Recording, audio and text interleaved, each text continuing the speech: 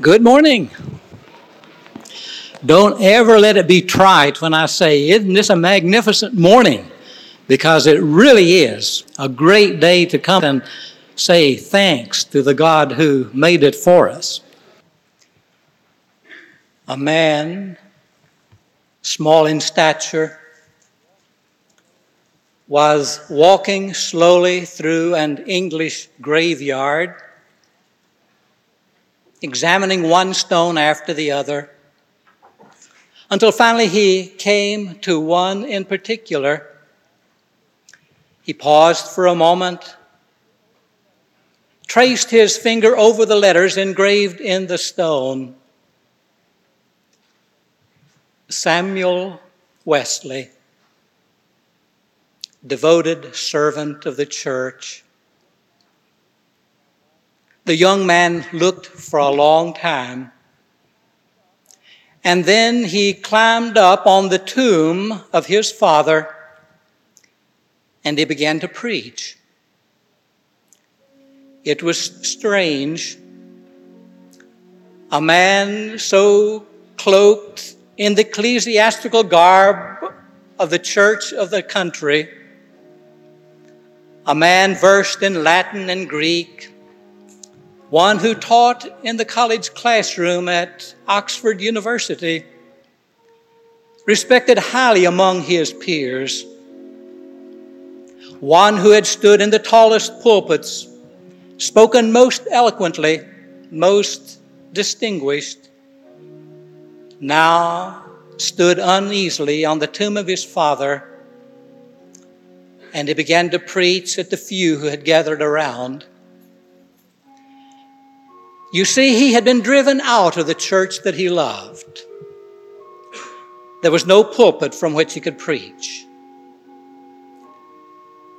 They had said to him, "You are no longer welcome in this church." What grievous crime had he committed? What gross error had been done to drive a man out of the church that he loved? A church that had been served so brilliantly by his father, so tenaciously by his two grandfathers and by his great-grandfathers. The mantle had been passed on from one generation to the next. Such an unlikely person to have no place to speak. His sin, he wanted to find recovery in the church that he loved, a recovery of the things that the church had lost. He had no argument with the beliefs and the teachings of his church. He had no argument with those who served as his superiors. His argument was simple. It was a lover's quarrel with his church. It was his quarrel of the spiritual apathy that had gripped the church. It all started on Aldersgate Day, May 24th, 1738, when this Anglican priest felt his heart strangely warmed and his ministry immediately took a different angle. Prior to this, he had been just another priest in the pulpit. Now he was filled with the fire of the Holy Spirit. He wanted to recover for the church what the church had lost. From May 24th, 1738 through December 31st of 1738, he was told by every pastor in whose church he preached, "You are no longer welcome in this pulpit." In the total of the next year, he preached in only 7 churches, and they were close to him after he finished. And what was it that was so undesirable that closed the church to him? A plea for the recovery of what the church was in the beginning. A cry out against spiritual apathy. So many things are reflective of the needs within the church today. We see them in all denominations, not just our own. Our Southern Baptist brethren and sisters have just been meeting and continue meeting in Atlanta, where they are grappling over some of the gravest issues their denomination has faced. Our Presbyterian sisters and brothers are in meeting, grappling with issues that are at the heart of the church. Next week, we as an annual conference will come to grips, face questions, face up to responsibilities, look deep within ourselves to see, are we form without substance? And now let's look at the goings-on at the lake.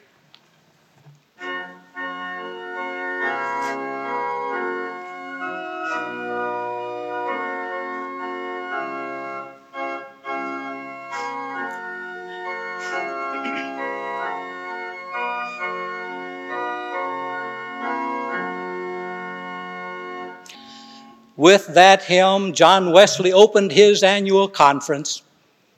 And every conference since that day, we have come together singing that great hymn of gathering. And are we yet alive and see each other's face?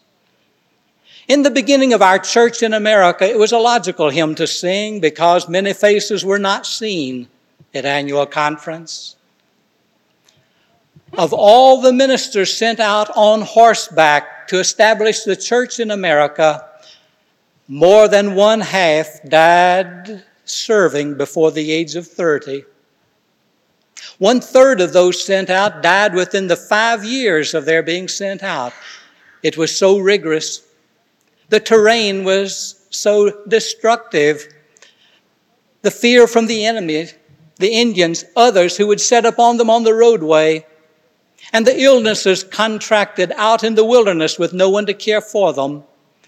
And that great writer among them, Francis Asbury, recorded in detail in his journal the great difficulties through which he went in proclaiming the gospel.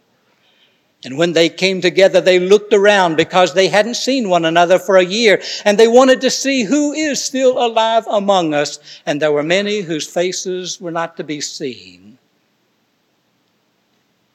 There will be Buicks, Chevrolets, and Fords, and Toyotas at Lake Junaluska. The horses have left with another age. These who come together will be singing again, but they will have knowledge of who is not among them. We're living in a new day, a new age. But the relevance of that gathering hymn is still the same. Glory and praise to Christ be given for his almighty grace. Let me say to you, the Methodist Church is one of the great institutions of the world. Those who would detract from it have no knowledge of what makes it up. Next week, as we come together, we will sing lustily this hymn of gathering, and it will stir the hearts of us all. The bishop will make a State of the Union address, the State of the Conference, a State of the Church. He will tell us where we have failed, and we will grieve. He will call us to right those wrongs. He will share with us the victories that we have accomplished, and we will celebrate them together, shouts in our hearts, if not from our lips. And when he sits down, we'll know how human we are. Ideals, clay feet. Then there will be the time in which we will pause for a moment to remember those who have fallen from the saddle. One of these will be Claude Quillen. Claude was the minister who followed me at the first church that I ever served while I was a student at the University of Tennessee. Claude and I never became friends, but were good acquaintances. We never had a friendship because our paths didn't cross that often, but almost every time we met, we would recall to one another some of the events that took place with Aunt Mandy, with Jenny Propert, Amanda Baker, and the many whom we served in our fledgling days of beginning. Claude fell from his saddle this past year, and he will be remembered along with the many others. It will be a touching moment. And the wives of those and the husbands of those who fell will be remembered too. And then those who are coming into the conference just out of seminary, who have never yet held a church, who is at the point of beginning, will have laid about their shoulders the mantles from those who are laying down the work after a lifetime of service. It is a passing of the torch. What a beautiful experience it is to see the life of the church flowing from those who have finished the work and kept the faith into the eager arms and faces of those who are just beginning. And then we will sit down and we will put our minds and hearts to the developing of a program that the churches will follow for next year. Some local congregations will take it seriously. Some will not. The seriousness with which it is done will be the determining factor of how vital a church we are, how well we're carrying on the work that Christ has placed in our hands to do. Don't ever look upon the program of the annual conference as something outside of ourselves. Each one of us is a part of it. And how well each of us carries it out determines the success or the failure of what's done. Then we will agonize how we're going to pay for it. And it will eventually be prorated to each of the churches that make it up with a challenge. This is the work of Christ. Do it well. Do it proudly. Do it joyfully.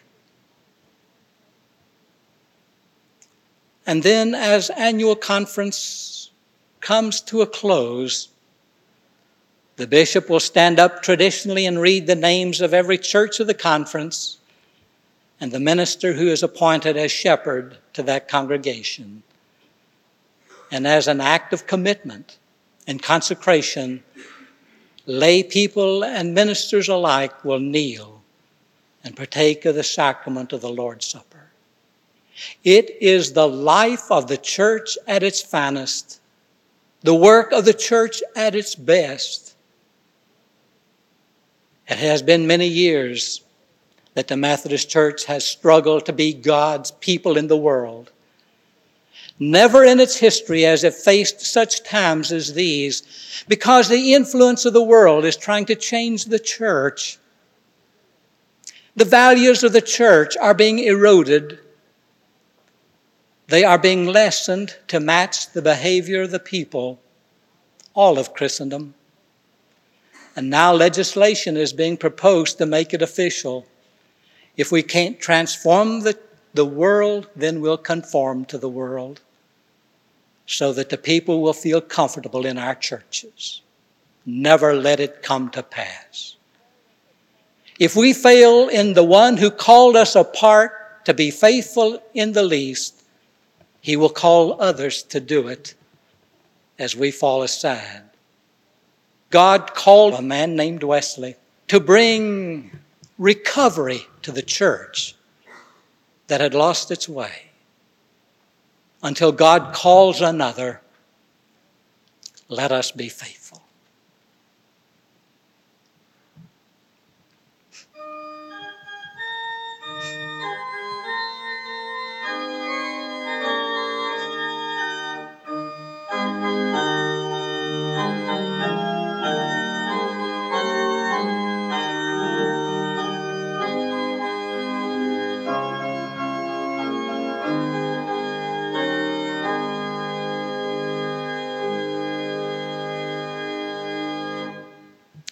Amen.